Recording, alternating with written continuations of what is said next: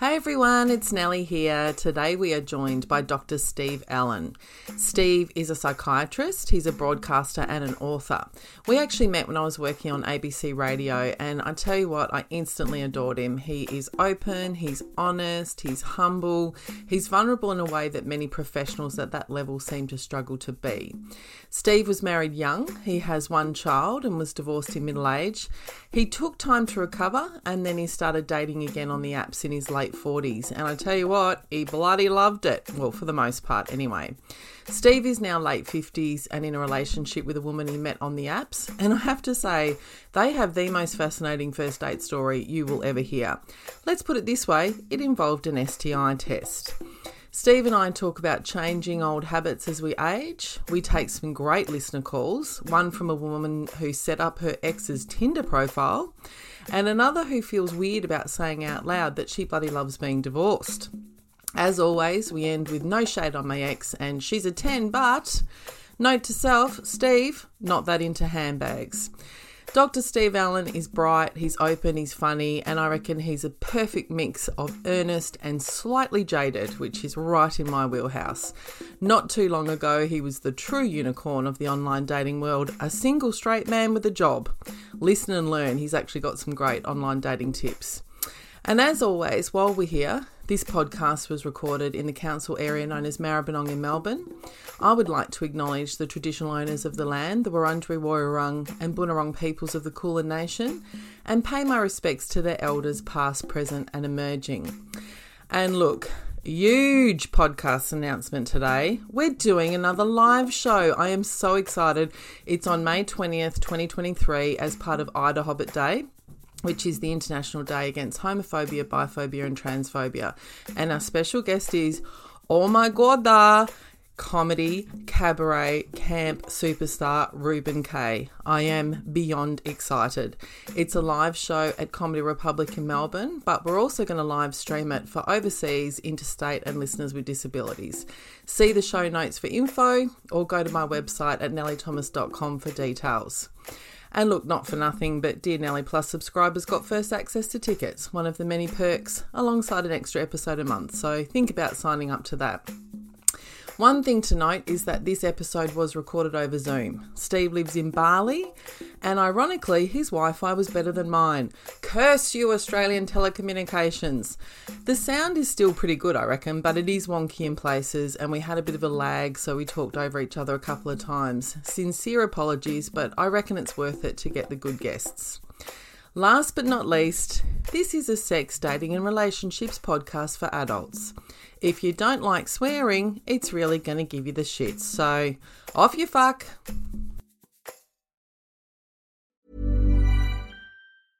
Normally, being a little extra might be a bit much, but not when it comes to healthcare. That's why United Healthcare's Health Protector Guard fixed indemnity insurance plans, underwritten by Golden Rule Insurance Company, supplement your primary plan so you manage out-of-pocket costs. Learn more at uh1.com. Hi everyone, how you doing? It's Nellie here. We are joined today by the wonderful Dr. Steve Allen. In addition to being a psychiatrist, Steve is also a middle-aged divorced dad, and I say that with the greatest love and affection. Steve got divorced in his mid to early 40s. He was a single dad and he had to start again. He is now 59. He had a period of enjoying online and other various kinds of dating and is now in a relationship again that he's been in for a few years. We have a wonderful chat about what that was like. To be a middle-aged man starting again. We also get into, given that he's a psychiatrist, we get into the value of therapy and also the limitations of it, whether or not we can change and how we can do that. We take some wonderful listener calls on a woman who helped her husband set up his Tinder profile, her ex-husband, I should say, and another woman who's very happy to be divorced, and I don't know if she's struggling to own it, but is just honouring the difficulty of owning that. We also talk about some shade on one of Steve's exes, and she's a 10 but. Look, Steve is a really interesting human being. He's a broadcaster, he's an author, and as I said, he's a medical professional, and we had just a wonderful chat, so I hope you'll really enjoy it. Now, just a quick caveat. Is it a caveat? Whatever it is, just a quick note. Steve lives in Bali most of the time these days, so we did have this chat via Zoom. I think the sound quality is pretty good, but not quite as good as if we were in studio. But I reckon you'll enjoy it nonetheless. So here you go, Dr. Steve Allen. Dear Nelly, I could use some advice, dear Nelly. Yeah, some help would be nice, dear Nelly. I'm eager to hear your point of view, dear Nelly. There's a lot to explore, dear Nelly. When you're 40 or more, dear Nelly. So I'm hoping we can talk it through. Dear Nelly, I'm rocking my prime and it's time to get down some. Baby, mess around some. It's never too late to start again, dear Nelly. Won't you hear my request, dear Nelly? With your fabulous guest, dear Nelly. Won't you tell me what you think I should do?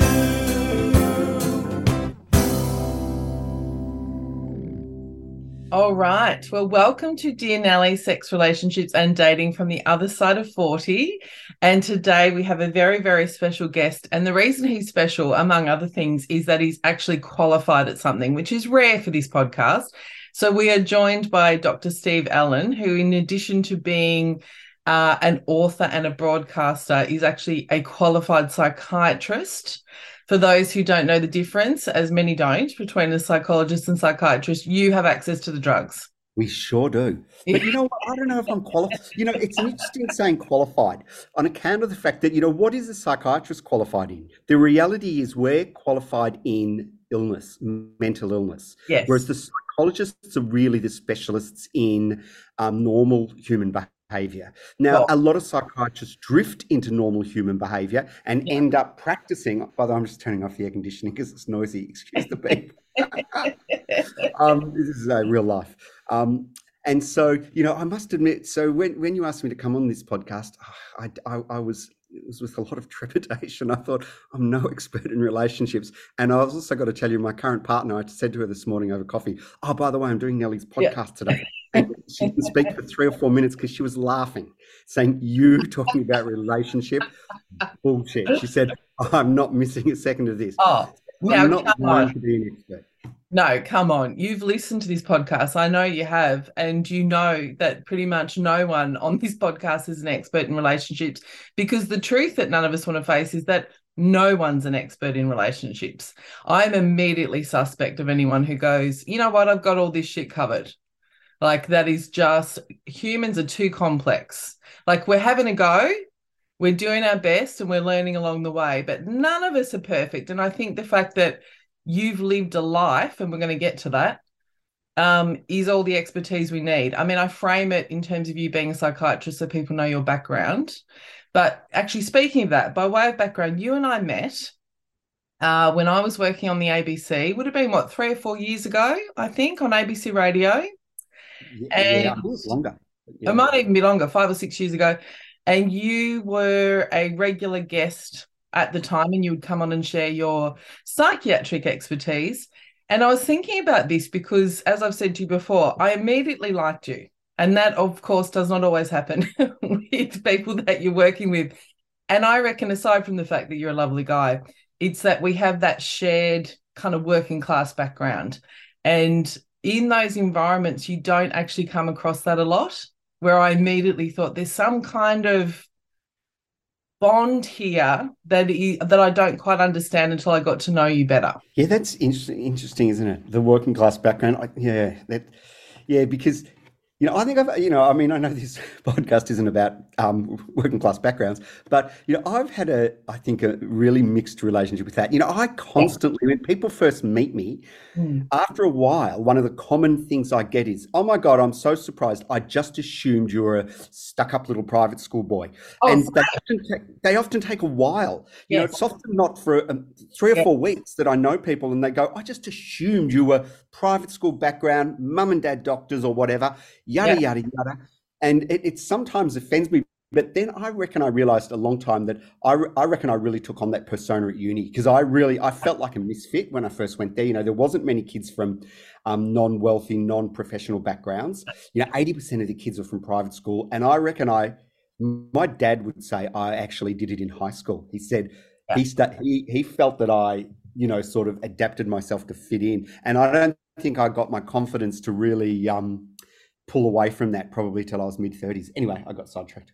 Yeah, no, I think it's relevant. I mean, I think that applies to me in two senses. One, that is my first impression of you, and I should know better. But it's also most people's first impression of me until I start swearing. And particularly if you're in, if you're in the sort of ABC land, there's a certain language, there's a certain intonation. You and I have both had the privilege of education. And whether you do it deliberately or not, that does change how you speak. And I definitely do it deliberately. You do it deliberately, you reckon, because of the environment you're in? Oh, definitely.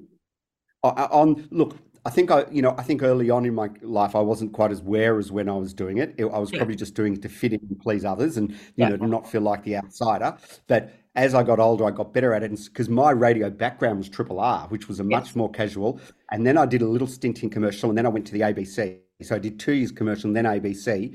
And early on in the ABC, I listened a lot to the other presenters and wondered a lot. And I asked, Lindy Burns was, if you remember, Lindy was the person who invited me on originally and whose show I was on.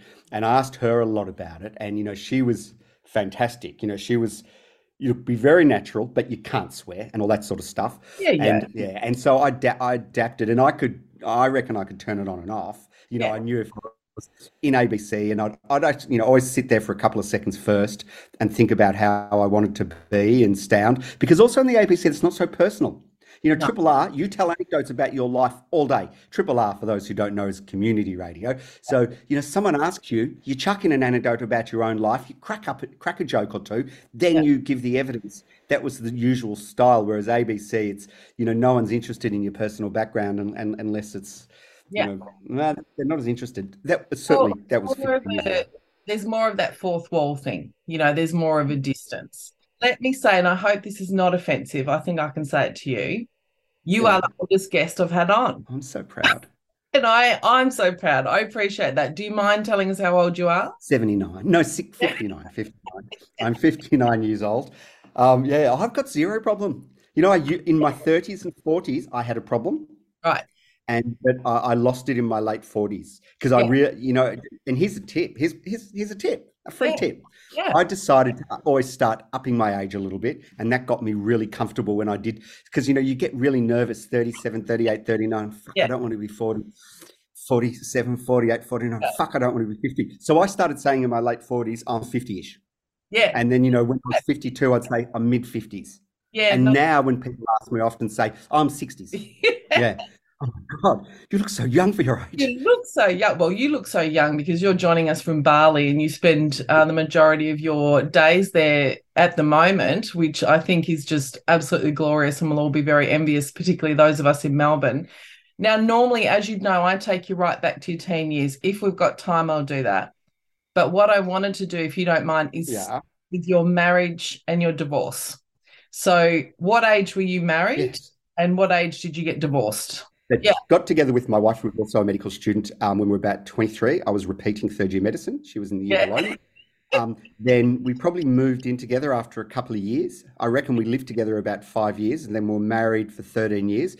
And so we were together all together 20 years and got divorced. I do it on my son's age. I know he was 11 when we separated, and he's 25 now. So about 14 years ago, it must be 10, 14 years, something like that. Okay, so you would have been divorced in your mid-40s. Early 40s, yeah. Okay. And what was that like? Well, it's hard work. So the divorce, focusing on the divorce, you mean, what was the divorce like? Yeah. Like, what was it like? A lot of listeners are in that position. So what was it like to be, a middle-aged man who thought it was forever, presumably, or you wouldn't have got married, to find yourself divorced in middle age with an 11-year-old son? Yes, I don't know that I did think it was forever, to be honest. But that's a separate. Did you say tell me about that? Sorry, or did you say? I never thought that I'd be a forever person. I I feel I changed too much from every 5 years to 5 years. And so when we got married, did I think it'd be forever? I don't look, God, if my ex-wife's called Anita, if Anita's listening, die, but I Sorry. don't know that I did think it was forever. I'm not sure. And certainly after about 10 years of after we've been married probably 5 years, I was pretty sure that it wasn't working. Right.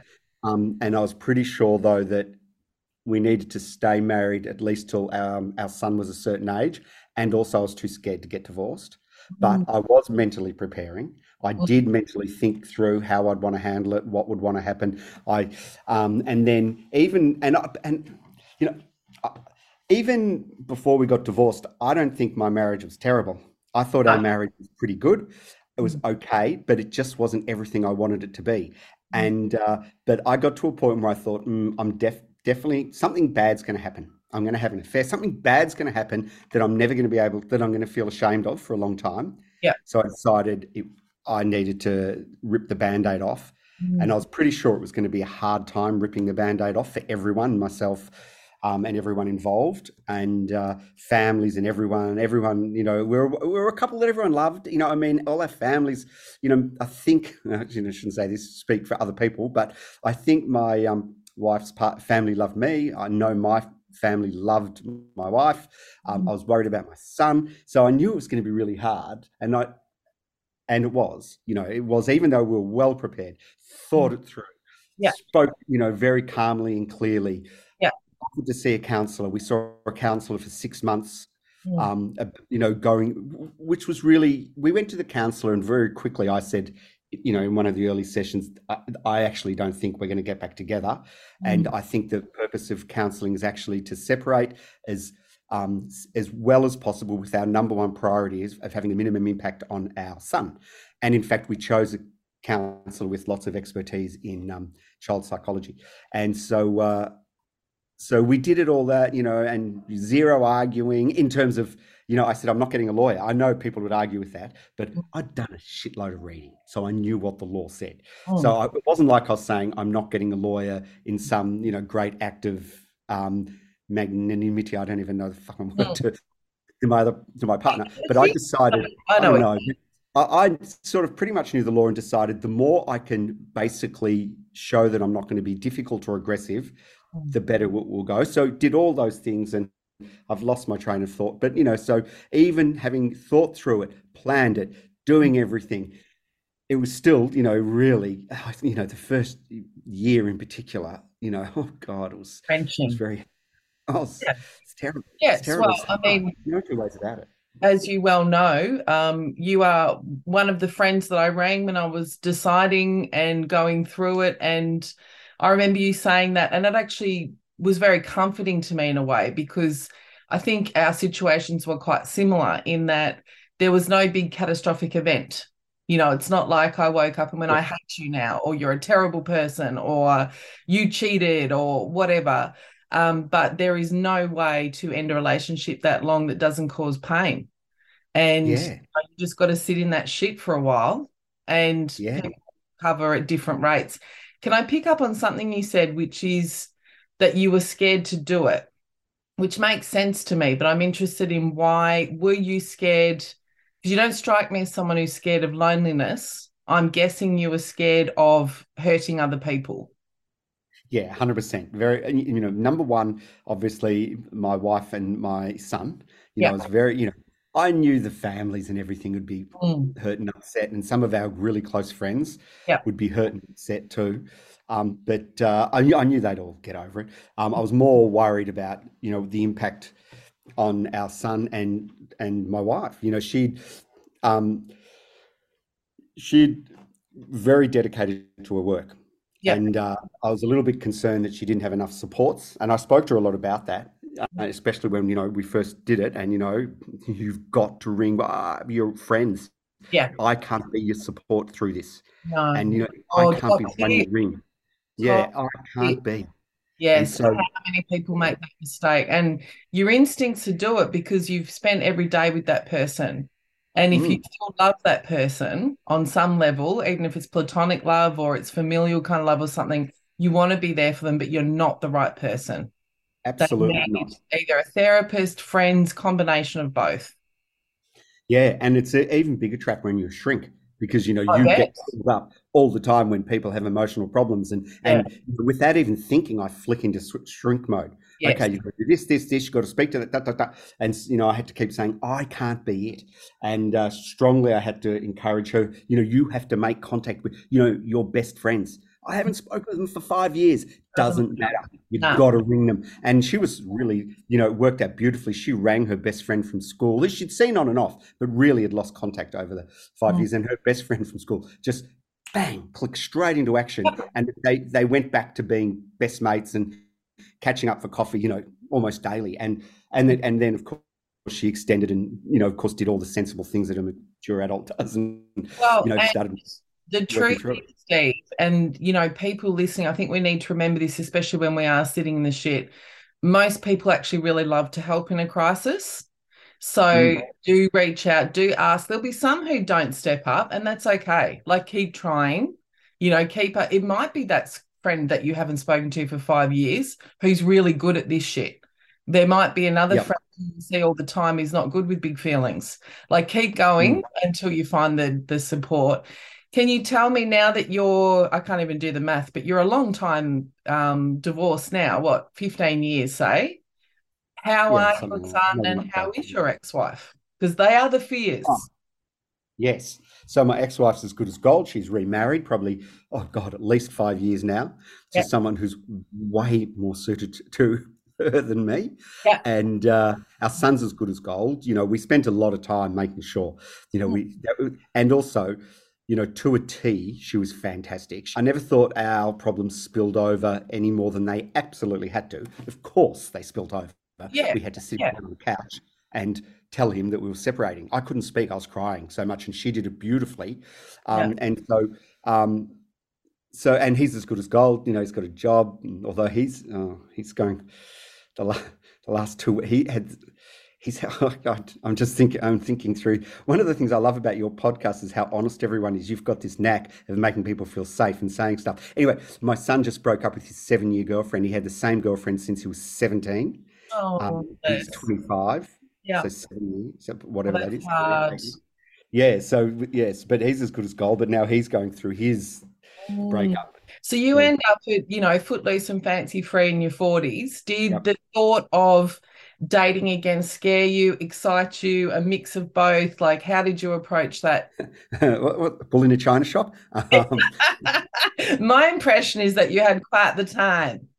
I felt that I'd lacked a little bit of dating experience in adolescence. I was shy. I was, I'd been to a boys' school. I hadn't had, I went to Melbourne High in Melbourne, all boys.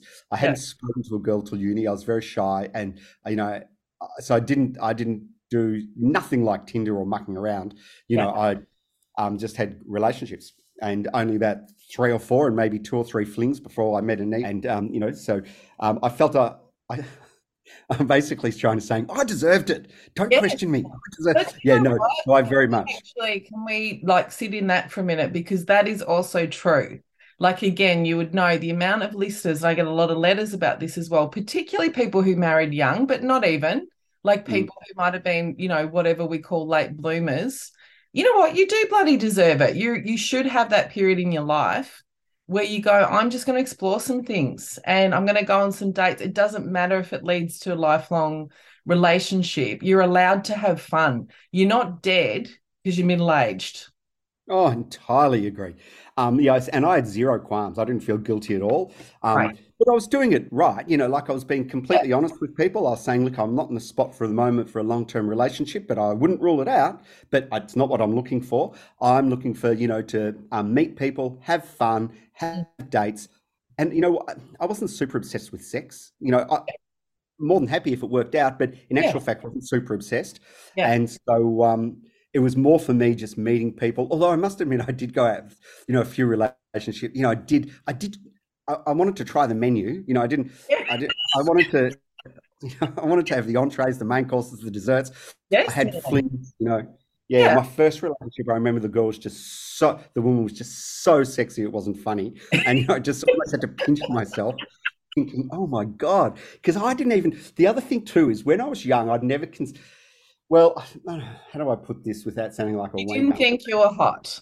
I didn't think I was hot at all when I was young. Then all of a sudden, when I'm 45 and I've got a career behind me, Yeah. and I actually, when I was young, I looked like a baby. So up until the age of 30, I got asked for ID in pubs. Oh, So I looked like a baby. I wasn't, women didn't chase after me. All of a sudden, I'm in my 40s. I look like I'm in my 30s. yeah. I've got a career behind me, and I quickly learned to put that I'm a doctor on Tinder. Oh, And all of a sudden, it was just a total, not awakening. That's the wrong word. It was a surprise. blossoming. Yeah, yeah. And so it was, Yeah. it was really good fun. Yeah, Look, I yeah. can tell you, and there'll be women screaming at the podcast as they listen right now. If you go on Tinder and there's a middle-aged heterosexual male who's nice and a doctor, I mean, like, you're the unicorn of the dating world. You know what I mean? Like, there's so many straight women going, I want a single dad. I want someone who's secure. I want someone who's respectful. Like, this is the baseline that you learn to expect as you get older. And to kind of go, not that you have to be a doctor, but do you know what I mean? Like someone who kind of knows who they are, who's established, all the rest of it. I am sure you were quite popular, young Steve. Yeah, well, it was, it was a very pleasant surprise, and yeah. But I must admit, I was going to say I got sick of it very quick. It actually took about 5 because I didn't want to be in a stable relationship really, and for the first 2 years in particular, it was all about our son and just getting through it and stuff. And then after that, I was sort of look, I wasn't not looking for a long-term relationship, but I wasn't actively looking. I'm just trying to think when I fell in. Actually, now that I think of it, I fell into a fairly stable relationship after about 18 months, I think. I can't remember the dates, but yeah, so it was relatively soon that I fell into a stable relationship.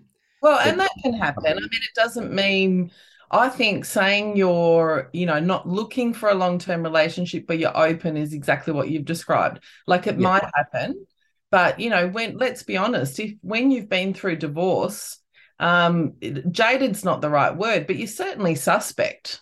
Like you're not sort of sitting, you're not going in with rose-colored glasses thinking, just because I like someone, this is forever.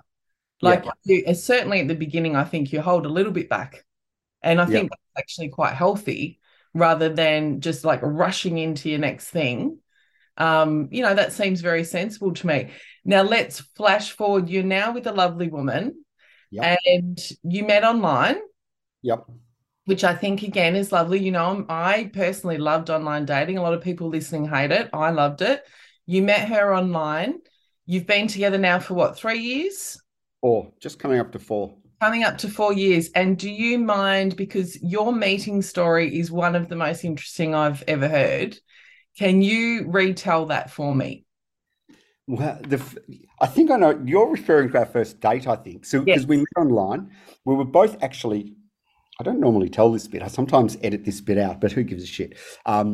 We were both in relationships. I was in a relationship that wasn't working, Yeah. and I was breaking up. I'd broken up multiple times in the last 6 months, and we were basically in a phase where we were together, but we weren't really together. We were really just being mates who were hanging out together until we each found someone else. And we were Yeah. both knew that we were looking and were open about it, but and we both had a deal that as soon as we find someone, we'll let the other know. So But until you're then, at we're this still in. point, just for context, you're what, 56, 55, 55, like yeah, 50 55-ish. something, Yeah, and it's not working. You having trouble letting go by the sounds of it, both of you, but everything's on the table.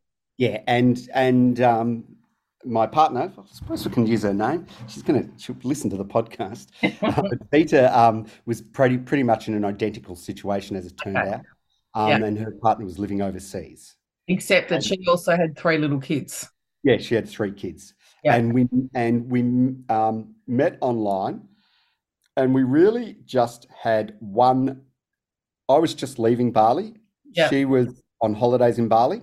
She Yeah. didn't live there. She was not. She lives here now, but didn't then. She's Indonesian, but she lived in Java, Yeah. and she was on holidays in Bali, I think. And anyway, we chatted over WhatsApp video chat or whatever it was back then. It was WhatsApp, and I just thought she was unbelievably gorgeous, Mm. unbelievably gorgeous, and she really disarmed me early on with her, just her conversation. It was really something quite, I was really quite shocked how much we clicked. You were smitten. Yes, and I was just leaving Bali on my way to a conference in Italy. God, I'm sounding it's killed me now. Can I just remind everyone listening as well, because again, I can't tell you how many letters and voicemails and stuff that we get with people kind of going, oh, well, I'm 47, it's too late to start again, or I'm done. You were 55, right? Yeah. You're 55 years old. It is not too late. Oh, I see people starting in their 70s and 80s, all the time. Same. Especially over here in Bali, because there's a lot of people who retire over here. Yeah. And anyway, so we pretty much chatted every day for about, I don't know, a month. And then I changed my plans. I was on a long holiday. I was contemplating retiring even back then, and I'm retired now. I changed, and she was going back to Bali to fly to meet her boyfriend overseas. Yeah. And so so I flew back early to catch her before she left, just to meet we just had a little window. It was the most 48 hours, maybe less. That's pretty romantic, Steve. So were you consciously going, I better see her before she sees this other bloke? Yeah, no, I wasn't actually thinking strategically. I was more thinking it was a window of opportunity to see her. Otherwise, she would then go to Italy and then go back to where she lived in Java. And it'd be hard for me to see her. She lived in a very Muslim town in Java. Okay. They don't even allow, virtually no alcohol. Can you imagine me? Yeah, they're not going to allow Steve. Yeah. What would I do there at 5 o'clock at night? Anyway, so I whizzed across. But I was also, we'd been speaking almost every day. But she'd planned this holiday for ages. It had been planned for about 6 months. To get a visa for an Indonesian person to Europe, it's a 6-month process. It's not like Australians where you fly over there and they give it to you as you arrive.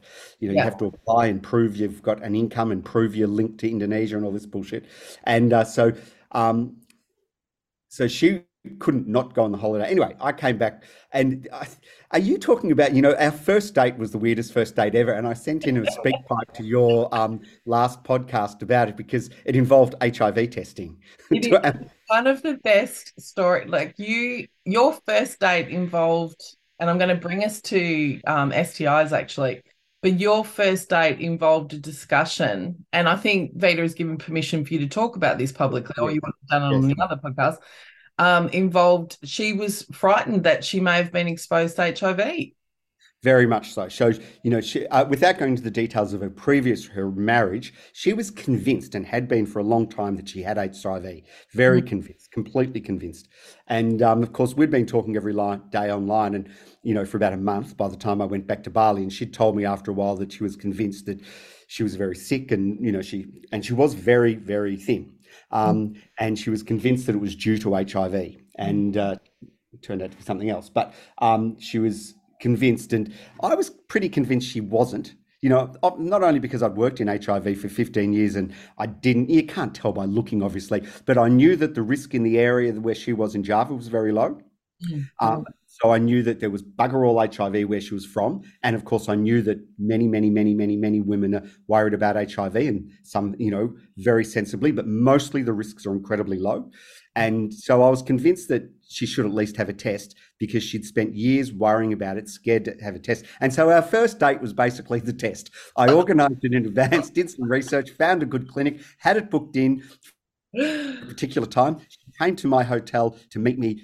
I'd flown in at night. We met at 8 in the morning. We went out and had coffee. The HIV test was at 10. It was at a really good place, and they fast-tracked it, had results by the afternoon, and lived happily ever after. And then had a lovely date. And for people listening who think that they've had a weird first date, I see you and I raise you one, right? But it also does, to me, it speaks volumes about your character. It really does, because a lot of people would run as fast as they could from that situation. And you have now been in a relationship and in love with this wonderful woman for 4 years. And if you'd done that, you would have missed out on her. Yes. Yeah. No, we've been very lucky. Yeah. Thanks to both of you. Now, can I move you to, and I'm dropping this in, Steve, so I hope you don't mind. In our culture share section, I want to talk to you about a TV show. It doesn't matter if you've seen it or not. It's a new show, I think it's new, on Stan called Work in Progress, and it's tangentially related to this. So it's about a 45-year-old woman. She hasn't dated. In fact, she hasn't had sex for 7 or 8 years, and she finds herself in a relationship. Long story short, she has to disclose that she has herpes, right? So she has herpes. She doesn't know what to do. And in the end, it's a very funny show, she just blurts out, look, I need to tell you something. I've got herpes. And it's one of the only times I've worked in health promotion for a long time. You worked actually in infectious diseases. It's the only time I can remember seeing it appropriately handled. The other person basically said, well, if you've been shamed about that before, they were ignorant and they were wrong. And I know that you can test. I know you can treat. Let's talk about it. Yeah. And they went on the date. And I was cheering at the screen. Yes, when you see it handled well, it's so nice. I haven't seen the show. I've seen an ad for it. I will watch it. But I haven't got around to it yet. Because I have to cheat when I watch Stan and, go through my VPN to yes, Bali. But as someone, so you've worked in infectious diseases for, decades. Yeah. We are so immature in Australia about STIs. Like, I think we've still got this hangover that only, to be frank, I'm sorry for the language, but only sluts get STIs, or only people that sleep around get STIs, or that they're somehow uncommon. They're incredibly common, and you can get them from sex once. Oh, yes, absolutely. We are. We're very shy about it. Not as shy as some cultures. Yeah. I think we're not too bad in Australia. I'm maybe biased having worked in the field. But yeah, we are. And people are, very ashamed about it. And there's so much stigma attached to all of it. But I think HIV really, brought most of this stuff into the open a lot more, and a lot of the stigma got reduced through HIV and through, in particular, the consumer movement. People with HIV standing up and being so proud insisting that they were treated with respect by health services and governments and everyone else. And so I think we made a lot of progress. But I agree entirely. We don't talk about them. People don't get tested. But but it's improved. So there are free clinics all over Australia now. Name the town. And if you are in the dating pool, you are probably going to come across someone with an STI, whether they know it or not. And we need to just get into that mindset of test and treat. Don't write someone off. If someone discloses to you that they have an STI, I personally go, well, this is an honest person. I know what I'm dealing with. Now we can do risk mitigation, all of that kind of stuff. Let's be grown up about. Normally, being a little extra can be a bit much, but when it comes to healthcare, it pays to be extra.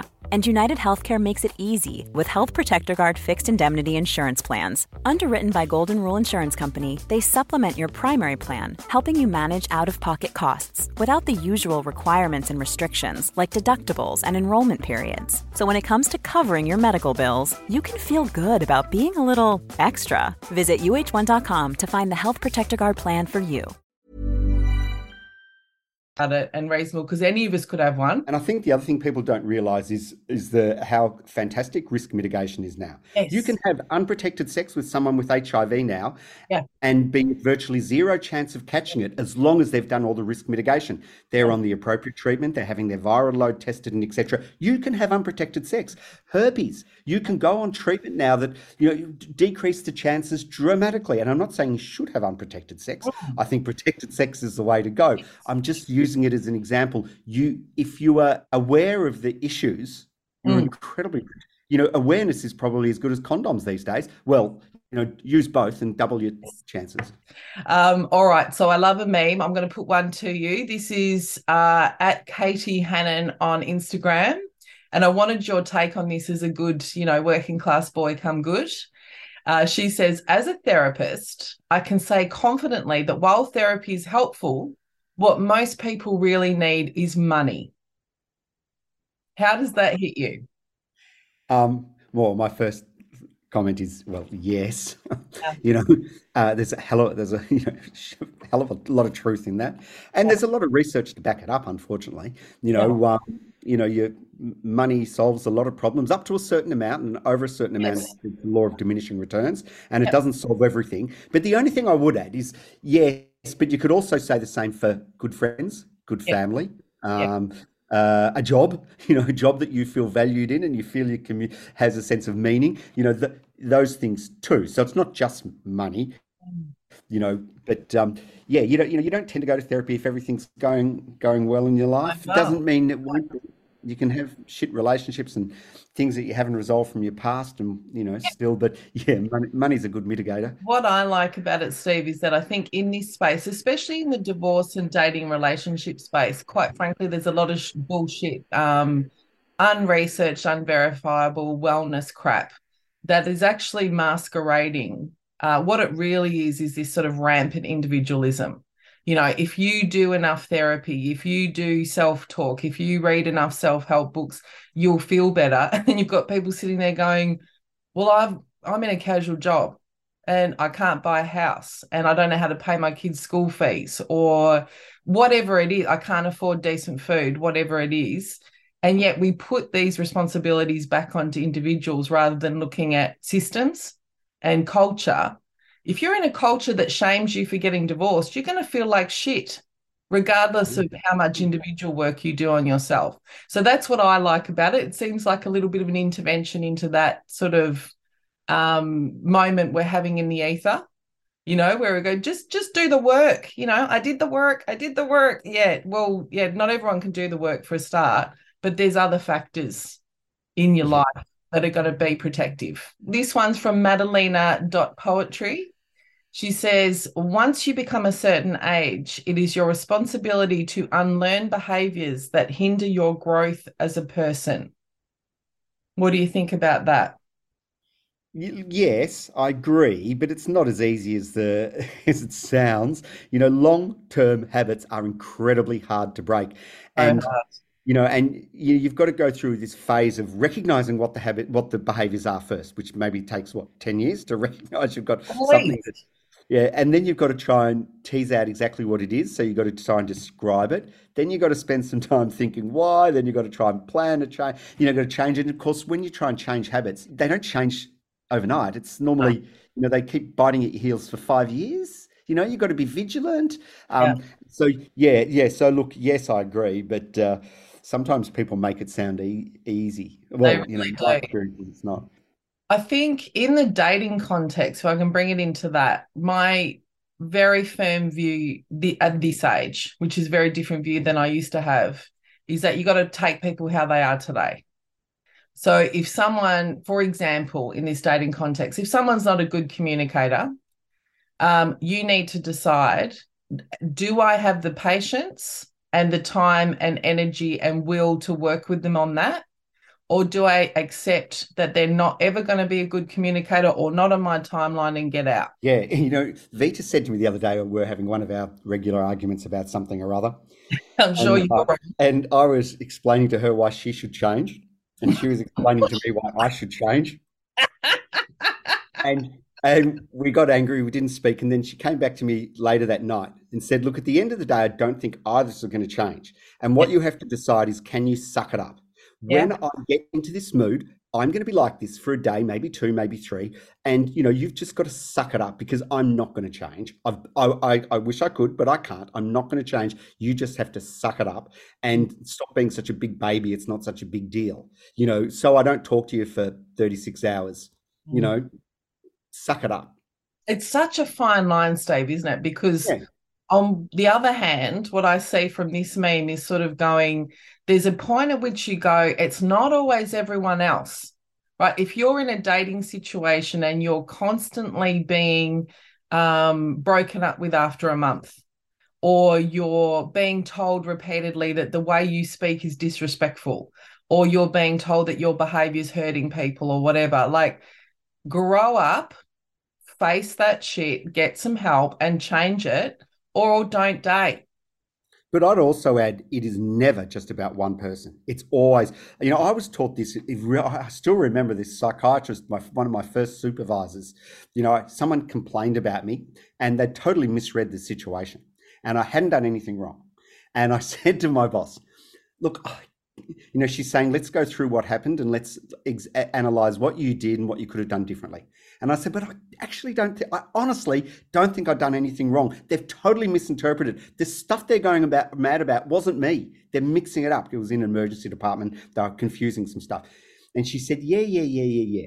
Maybe so, but it's not the point. There's always things you could have done differently. There's always something. Now, we shy away from that a lot these days in a whole lot of ways. We shy away from it. And of course, sometimes your role's only 1%.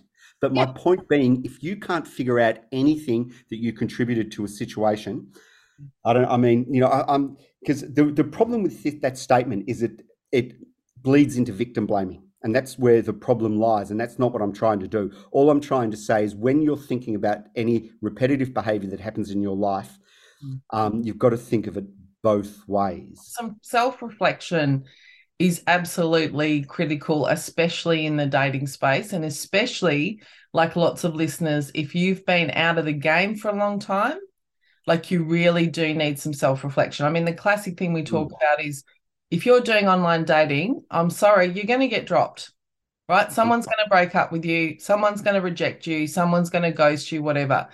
If you sit in that being about you, you will not survive online dating, right? At the same time, if it's happening repeatedly, you maybe want to reflect on, are there behaviors that you're doing that are promoting or encouraging that? Like it's somewhere in the middle. Oh, I really wanted to, when I first, I loved online dating so much, just dating in general, the fact that it was online just made it easier.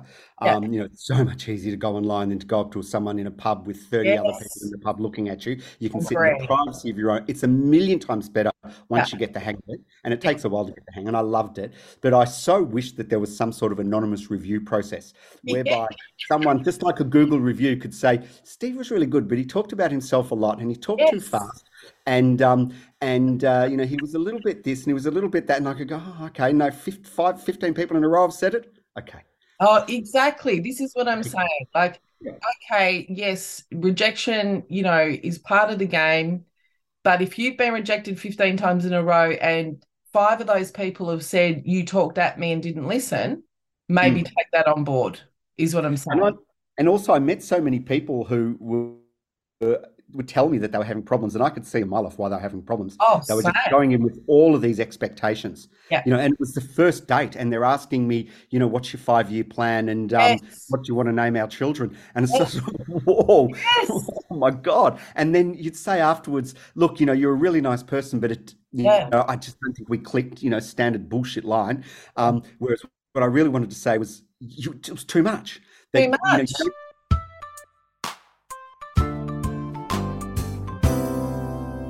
All right, I'm going to put a couple of calls to you. I just wanted to make a quick comment on your episode that you had with Scott Brennan when you were talking about men's dating profiles. And that is bang on about the fish. I think I agree with it, that they don't have any pictures.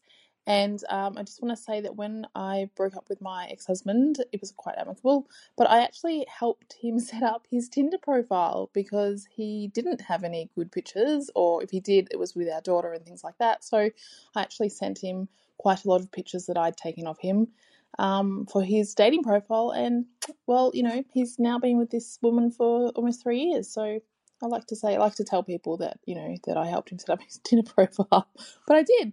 But so, yes, I definitely think that single men should ask their single friend or their girlfriends, their friends, their ex-wives to help set up their profile because they really don't have any selfies of themselves.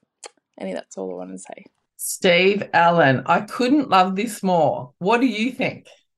I think it's sweet, but I got to tell you, I think to myself, nah. Grow the fuck up and make your own profile. It's an extension of that previous thing that I can't be your support once we've divorced. Yes. I can't be your what's it called in the Jewish culture when someone's that organises the dating?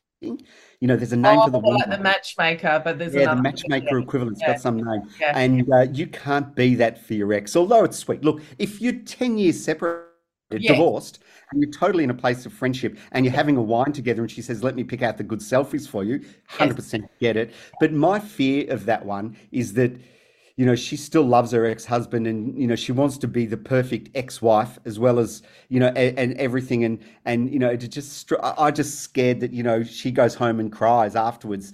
So that's a little bit of a, you know, a pink flag, maybe not a red flag, but I'd be toey about that. I think it's interesting because I was the same. Like, I love it. And I can, you know, I have a very amicable relationship with my ex as well, but I think I would draw the line at doing that. I think there's a risk that you're in a sort of mothering role even, Yeah, and yeah, that's not very your much. job, you know. Having said that, I love her advice. Let's go one removed from an ex. I love her advice to go to straight female friends. If you're having trouble, if you're not getting any traction, at the very least, ask them to help you with photos and or your profile, or get them to look at your profile and go, is there something I'm not seeing here? Like, is there something in this that's putting people off? Oh, Nelly, can I tell you? I mean, I think it took me 2 years to get good at it, and in that process, Yeah. I would have read 50 articles about how to write a profile. Oh my God, look at your research. Yeah, yeah, I'm a researcher from way back. Love. I got my sister to pick the photos and look at Right. it too. I asked other people, and they all picked totally different photos that I picked. Same, The same. pictures I picked, they all said, "Oh no, No, oh I picked one, to be no." completely honest, and this is, you know, revealing, but I think it's important to do that because I asked my guests to do it. I realized I'd picked ones where I looked slim Oh, or same. slimmer. Yep, You know what I mean? And they weren't my best photos and they didn't reflect my personality. yep. And what you want to do is give people a flavor of who you are, not what you looked like 10 kilos ago. Yeah, I did exactly the same. And I remember saying to my sister, I look fat in that one. She says, yeah, but look, you look so happy. You You're look smiling. happy. And that's Yeah. what you want. You're drawn to vibrancy. Mm. Right? Anybody is. So what when you started your profile, what was shit about it? And then what made it good? So early on, I think I was just trying to boast, instead of talking about, you know, talking about things that I liked and stuff. Yeah. And yeah, and bad photos. So in the end, I had, you know, like you know, by the end, you know, I had a close-up photo, a photo Yeah. standing at a distance, Yeah. all looking happy and relaxed and friendly, and not too many photos, you know, three or four Yes. max. Yep. And then a profile that was, I like Tinder as my favorite. I know other people Okay. like others. And Yep. so Tinder, I love Tinder, and I liked just four, 5 lines. That's Yep. all, not too long. They don't want to read an essay. You know, Yep. hi, I'm Steve. You know, I initially didn't say I was a doctor because I thought it was wanking, but it tripled. You know, saying, you know, that, which is, of course. So, you know, lie and say you're a doctor. No, I'm not. So, and I'll tell you something else I did that was very controversial. But yeah, so I had 3 or 4 lines saying what I liked. I like this, I like that, nothing too much, Yep. and not too boasty. And you know, just, you know, I really like going out, chatting to people, finding out about, you know, what your interests are, what your life is. You know, like everyone else, I like travel and sport and stuff like that. But you know, I'm up for anything sort of thing. You know, but I, you know, like to get to know people first. And so that was, but the thing I did that I know that no one will be happy to hear is I lied about my age for a little while. So, and this was my thinking. I'll tell you my thinking. So I realized when I turned about 51 Yeah. that no one, when I turned 50, no one, my number of matches fell through the floor. And I realized that a lot of people were obviously just setting their Oh, age the range for, age range. you know, particular things. I think it happened when I can't remember, you know, but it was just obvious to me it fell off. So I thought, oh, fuck it, I'm going to take 2 years off because Yeah. a lot of people aren't matching me, and I'll tell people when Yeah. I meet. And so I did. So I took it off, went back to getting heaps more matches. And then when I met people, I said, oh, look, by the way, I lied about my age. I'm actually 2 years older. And, And what did and they say? well, most would initially say, I think that's outrageous. You know, you can't lie about these things. And I say, well, the reason I lie is because I think people, you know, people are judgmental about age, and but that's why I'm telling you now. And if you're uncomfortable with it, I'm super. I think I'd often text them too, but I did remember one person who I'd gone out with about 3 times before I got around to telling her, and she got really mad at me, quite fairly. She got mad, and I said, "Look, I'm really sorry, but you know, I do it for a reasons, and I know it's the wrong thing to do, but you know, and anyway, she got really mad. Then she rang up a couple of days later and said, "Look, I think I was being a bit judgmental about it. You know, everyone tells lies. It's a white lie. You're honest about it quick." no big deal. But that was about my worst reaction. She got mad. And I must admit, I also took the attitude that if someone can't handle a white lie, they're probably not my cup of tea. Get used to it, ladies. Well, I just think white lying's normal, and those Yeah. people who go through life saying, I'm never anything but 100% Never honest. lied. Yeah, Yeah. it's bullshit. We all tell white lies, and our society's super ageist. So I just decided to tell a white lie to get, once once I got to a certain age, it sort of didn't matter. But you have to once you're about. I think once I was 52, I decided I couldn't do it anymore because then it was getting too big. Yeah, Yeah. but I did lie. I lied. Hey girls, I've just recently was introduced to your podcast and I'm loving it. I have been separated for 10 years, just about to the day, and last week finally got divorced just because we never got around to do that. Actually, my ex, when I rang him from the court, saying, just come down, let's do it now. Said, are you sure we didn't do this already?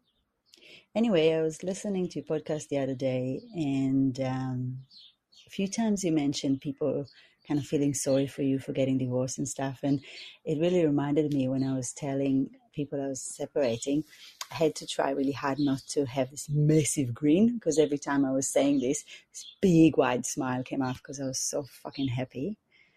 And then I remember a few weeks into our finally separated, I've got the house that I wanted to be in, the area my kids wanted to be in. And the kids went for one of their first visits with their dad. I was doing dishes and I was going to go for a beautiful walk with a really good girlfriend. And I thought, I used to think that people that are divorced have the best of both worlds. They have time as a family and they have time as a single parent, as a single human, just as a human. And I was right.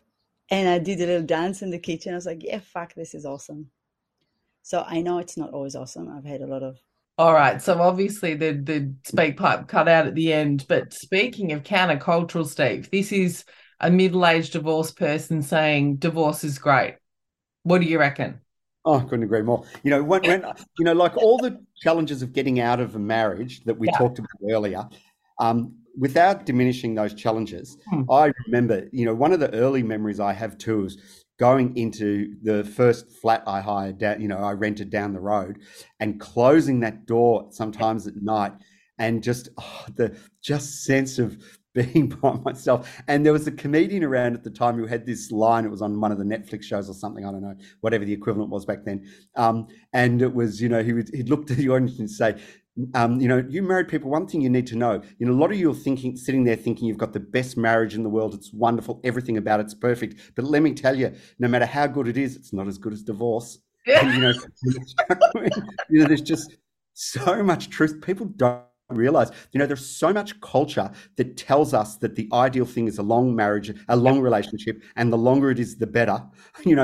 I mean, I know you've mentioned this many times on the podcast, this one and the last one, everything, comes up, but, this sense that, someone's, having their 30-year anniversary, and all this congratulations, yeah, that's very good on you. But, it's no better than, you're on your 10th relationship, you lucky thing. Yeah, good on you. Relationships you've experienced. Oh my God, you've been divorced and you're a bit of an introvert and you love your own company and you've been separated for 10 years. Oh my God, let's have a party. There's no, these milestones are bullshit. I mean, it's all about quality. It's not number, years, time. Quality, exactly right. And, I really can relate to what she's saying, and it feels taboo to say it. I remember initially I had just Friday nights to myself without the kids. And I remember the first 3 or 4, if I'm perfectly honest, I was so devastated. That's the time when I reckon friends need to swoop in and say, I'll come and stay with you or whatever. Yeah. I cried and cried and cried. I hadn't been in a house on my own for 20 years, all the rest of it. Once I got used to it, there was a moment I remember going, I've got the night to myself. It's like I was rattling around in the house. I didn't know what to do. I didn't know what to do with the time, but I had that sense of autonomy is the only way I can put it. If I want to lay in bed and watch bloody Netflix, I can. If I want to go out to the pub on my own or with friends, I can. Whatever it is, just that sense of joy. But the only other people you can tell that's other divorced people. You know, the other thing, I mean, you probably didn't get this because I think you've done the vast majority of the, having the kids, but we started week around, we ended up being 50-50 on 2 weeks. Yeah. That took about 18 months to get to. Yeah. Before we went, we did a few days. That was terrible. Week, a week. Then we settled on 2 weeks. And I used to be in this real routine for years where I'd notice, towards the end of the 2 weeks where I didn't have my son, Yeah. I was missing him terribly and very a bit bored. And then he'd come, and the first 2 or 3 days, I just loved every second he was back with me, even though, I made sure I rented a house near the school. So I still saw him most days when he wasn't with me. He'd drop in after school for a, drink on his way home, or I'd pick him up, or I'd go to sport, etc. So it wasn't like I hadn't seen him, but I loved the first 3 days with him. By the last 3 days with him, I was sick of washing, sick of cooking, sick of cleaning. You've got to wash clothes. It's being a single parent, even with only one kid, it's a lot of work to do. You're taking them everywhere. And then, the first 3 or 4 days when he wasn't with me, just the peace and quiet and putting my feet up, watching anything, no washing, eating takeaway, relaxing. And I'd go through this cycle but it never got stale having those days alone, and I realized too that I liked my own company, which I never knew before that. I realized I actually not like my own company. I like being having alone. I used to previously say, oh no, I was always around people, never in a house by myself. And I'd learnt that, I like those. I like coming home from work and just sitting there, not opening my mouth, not saying a word to anyone, just eating and drinking, watching TV, going to bed when I wanted to, playing on the drums if I the could. high life. You know what I realized? Not only do I like my own company, I have realized at the grand old age of 48 that I need it for my health. Yes, Green Tyler. I actually need it. And I didn't realize that until I started to have it. Where I am a better parent. I'm a better everything now that I have some time to myself. Yeah, and once you start getting it too, you really know when you haven't got it. Oh my God. My mind's racing. I can't relax at night. I don't sleep as well. If I don't get at least a quarter of time just peace and quiet by myself, these days, you really come to appreciate, can't speak highly enough of it. I'm all for this lady. Divorce? Yeah, go for it.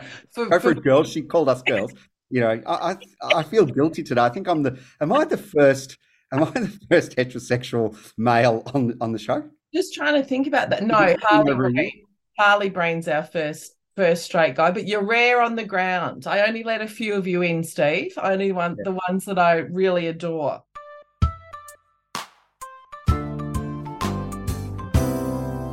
All right, we're going to finish up on my two favorites. No shade on my ex. So tell me a stupid thing that an ex has done or someone on a date did where you went, oh, Christ.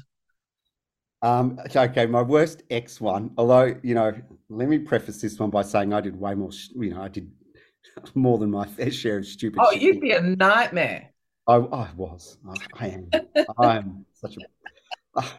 it's like I'm an only child. I was actually brought up between two sisters, right? But as far as I understood, everyone in the world when I grew up thought I was the greatest human being alive. As far as I'm aware, my grandmother constantly told me, my mother constantly told me, at school everyone told me I was the smartest kid. I was this tiny little kid who was smart. And so everyone treated me like I was the greatest thing ever. And I blamed them. Not my fault. You know what? Anyway. Something about going back where we're going full circle with the class stuff. There's something about being a big fish in a small pond that is very helpful. Like I was, ducks at the primary school and blah, blah, blah, blah. And I look back and I go, because there was 100 kids there. But today I'm like, oh my God, I really am I'm actually special. And you know what? That's actually helped. That's helped the knocks of life.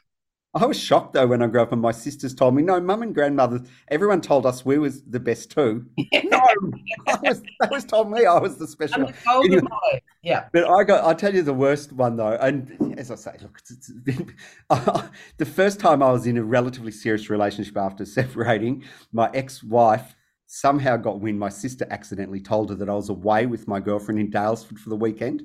And she texted me on the Saturday night saying, something's come up. I'm dropping our son around to your doorstep in 3 hours' time. And no discussion, end of conversation. Oh, And I wow. didn't know what had gone on. I had to just whiz home. I just call off the weekend and whiz home from Daylesford. And I found out afterwards, yeah, my sister rang me and said, I'm really sorry, but I was chatting to such and such on the phone and I mentioned you're away in Daylesford and she got really angry and she was very apologetic afterwards Oh, and, good. Oh, totally apologetic. We'd had a few things and every time within 24 hours, I'd get a call. I'm so sorry. I'd do yeah, that. And I would always try and call too, because I did my fair share of shit things too. So, yeah. but that was the worst thing in it. I'm dropping him at the doorstep in 3 hours. Something's come up. Look, Uh, it's so wrong, but there's part of me that also that loves it. That's just like Steve's on a date. Fuck you. yeah, I agree in retrospect. I wish I'd thought of it. And last but not least, you go on a date, preferably as superficial as possible. She's a 10, but Yeah, and I don't think I'm too picky. And look, anyone who tells me Trump's okay, obviously, oh, anyone who's rude to the waiters and waitresses on yeah, a date, obviously. But no, look, I would say, my trivial one is I can't stand people who are into brands. If they come along with a handbag that costs $500 or something fucking yeah, stupid, yeah. it's got those little, a D and a C backwards or whatever it is. I Yes, don't know. Those sorts of things, I'm just like, ugh, I hate brands. yes. Yeah, See, that would be my one. I hate brands. I wouldn't mind if someone showed up with that handbag. I'd mind if they talked about it. Like if someone loves their special thing, like producer Faye will be listening now. She's got like a $2,000 handbag. She fucking loves it. She gets one, it's a Christmas present, whatever. Like it's a huge or a big anniversary present. If you love it, great. But she doesn't bang on about it. Like if Yeah, no, someone's it's not really about. invested. I agree. If you've gone and made yourself feel special with something, I have a Yeah, Montblanc pen that I carried around for 10 years, made yeah. me feel special. But no, it's showing that they think that it makes them special. That it matters. Yeah, the brand has some Yeah, value. No, if it's got some meaning to you, all for it. If you'd wanted one of them your whole life, yeah, good on you. But no, it's that I want you to, be yeah. impressed by my shit brands. Yeah. Yeah, I'd like to take you home in my Porsche. Mind you, but I'm a cheapskate too. So the reality is the moment I see someone like spending a lot of money, I'm like, I'm the wrong guy. you know, Actually, on that note, since I've got, it's a rare heterosexual male in the wild sighting on Dear Nelly, let me ask you, did you invest when you were dating? Did you invest in your bedding, in your linens? no. But see, I like a really comfy mattress, so I've got a fancy mattress. Right? Um, but and I try and wash my sheets once a month. That's normal, isn't it? Um, but no, I never invested. I can't stand all the cushions and shit people put on their bed. I go and if I see all cushions on the bed, what the Oh get them dear. off. So no, I didn't. And also, I'm not good at appearances and stuff. I have no fashion sense. I don't give a shit. I don't care what the other person's wearing. So those things I'm not good at. I did at one stage buy a nice car, but it wasn't like a super nice one. It was I bought like a $60,000 car that was, twice I'd ever spent in my whole life because I thought, there's a lot of superficial people out there that might help me. When in the early days of dating, it was just like a black station wagon. I'm not Yeah, talking Porsche. yeah. It also, it had to be able to fit my bikes in the back, carry my drums around, all my son's sporting gear. So, but I did do that was fairly superficial. I could have easily bought a much cheaper one. Listen Um, to you. You're glossing over the thing that I've asked you. And I'm going to say hot tip to the straight men listening because I can't tell you how many of my girlfriends sit around and talk about dating and say, I went to his house and he had sheets that were that had a rip in it and they hadn't been washed for 3 months and the bed wasn't made and not hot, Steve. I know. If Good I thought a girl effort. was coming over, I'd wash the sheets. But if I didn't think a girl was coming over, who cares? Put effort into the boudoir. That's all I'm Yeah, going to say. yeah, Effort. no, you're quite Effort right. goes a long way. You don't have to have $500 sheets, but I'm like, don't live like a frat boy either. Dr. Steve Allen, thank you so much for joining us. As always, you're an absolute joy. I'm going to ask you live so that you can't say no. Will you come back? Anytime. I love your podcasts. Please. It's just I would been love absolutely love to listening. have you So it's back been on. good. And let me ask you my last, very, very last question. When you're listening to me and various other people giving advice, as a medical mental health professional, do you ever go, oh, fuck? No, hardly ever. I've got to tell you, my commonest, sometimes I did though. Sometimes in your last one, I thought you were a little bit mean towards guys. And sometimes I'd go, oh, that's fucking bullshit. Women are no better on that one. You're just rose-colored glasses. Sometimes I thought that. But more often, I'll tell you what I think. And this does, more often than not, I think wisdom's so much more important than knowledge. Am I saying that right? So, but I learned that actually as a very young doctor. I remember getting some of my first tutes from this psychologist, and she was just unbelievable. She knew everything that was going on in the room. She could reach across to someone and say something, and I go, what's she worried about them for? They're perfectly fine. And they'd burst into tears because she'd noticed a blink of their eye or something that I hadn't picked up on. And she'd been doing it for 25, 30 years. And, I very early realized that experience outweighs reading and, books and science and knowledge 50-fold. So the commonest thing I think is, and yeah, and not blowing smoke up your ass, but the commonest thing I think is, oh, fuck, I wish I knew that when I was, with my patients. Because as I say, I'm not that good, I'm really good. I specialize in medical problems, cancer, HIV, things like that. I'm really good at knowing what it's like to have those problems and knowing what the experience is and helping people tease it out. But I'm terrible at understanding relationships. They're so complicated. Individuals are complicated. Put two together and it's 30 times more complicated. Oh, 100%. Well, thank you. That's very kind. And I'm no good at, cancer and HIV and all the rest of it. So, it takes all sorts. And it's an interesting thing. I think it's by our age, everyone's lived a life. And I think what I'm really honestly trying to do with the podcast is kind of honor that experience, regardless of the age of the listener. Just to kind of go, if you have been around the block a bit, you learn some things and you come to things with a different perspective. Yeah. And that can be actually really helpful for your own growth to listen to that. And just talking about it. People don't talk about relationships in an honest way very often. And I think that's what I appreciate. I enjoy. That's what I get the most. I like the funny bits too, but that's what I get the most joy out of, hearing people being so honest. Yes, me too. Well, thank you, Dr. Steve, and we will see you again. You go and enjoy your glorious afternoon in Bali. Thanks, Nellie. Have a good one down there in Melbourne. Cheers.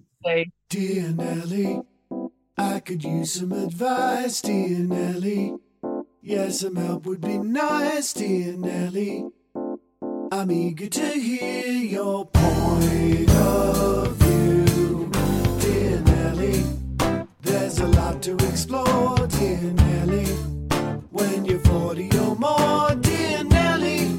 So I'm hoping we can talk it through. Dear Nellie, I'm rocking my prime and it's time to get down some. Maybe mess around some. It's never too late to start again, dear Nellie. Won't you hear my request, dear Nellie? Your fabulous guest, dear Nellie. Won't you tell me what you think I should do?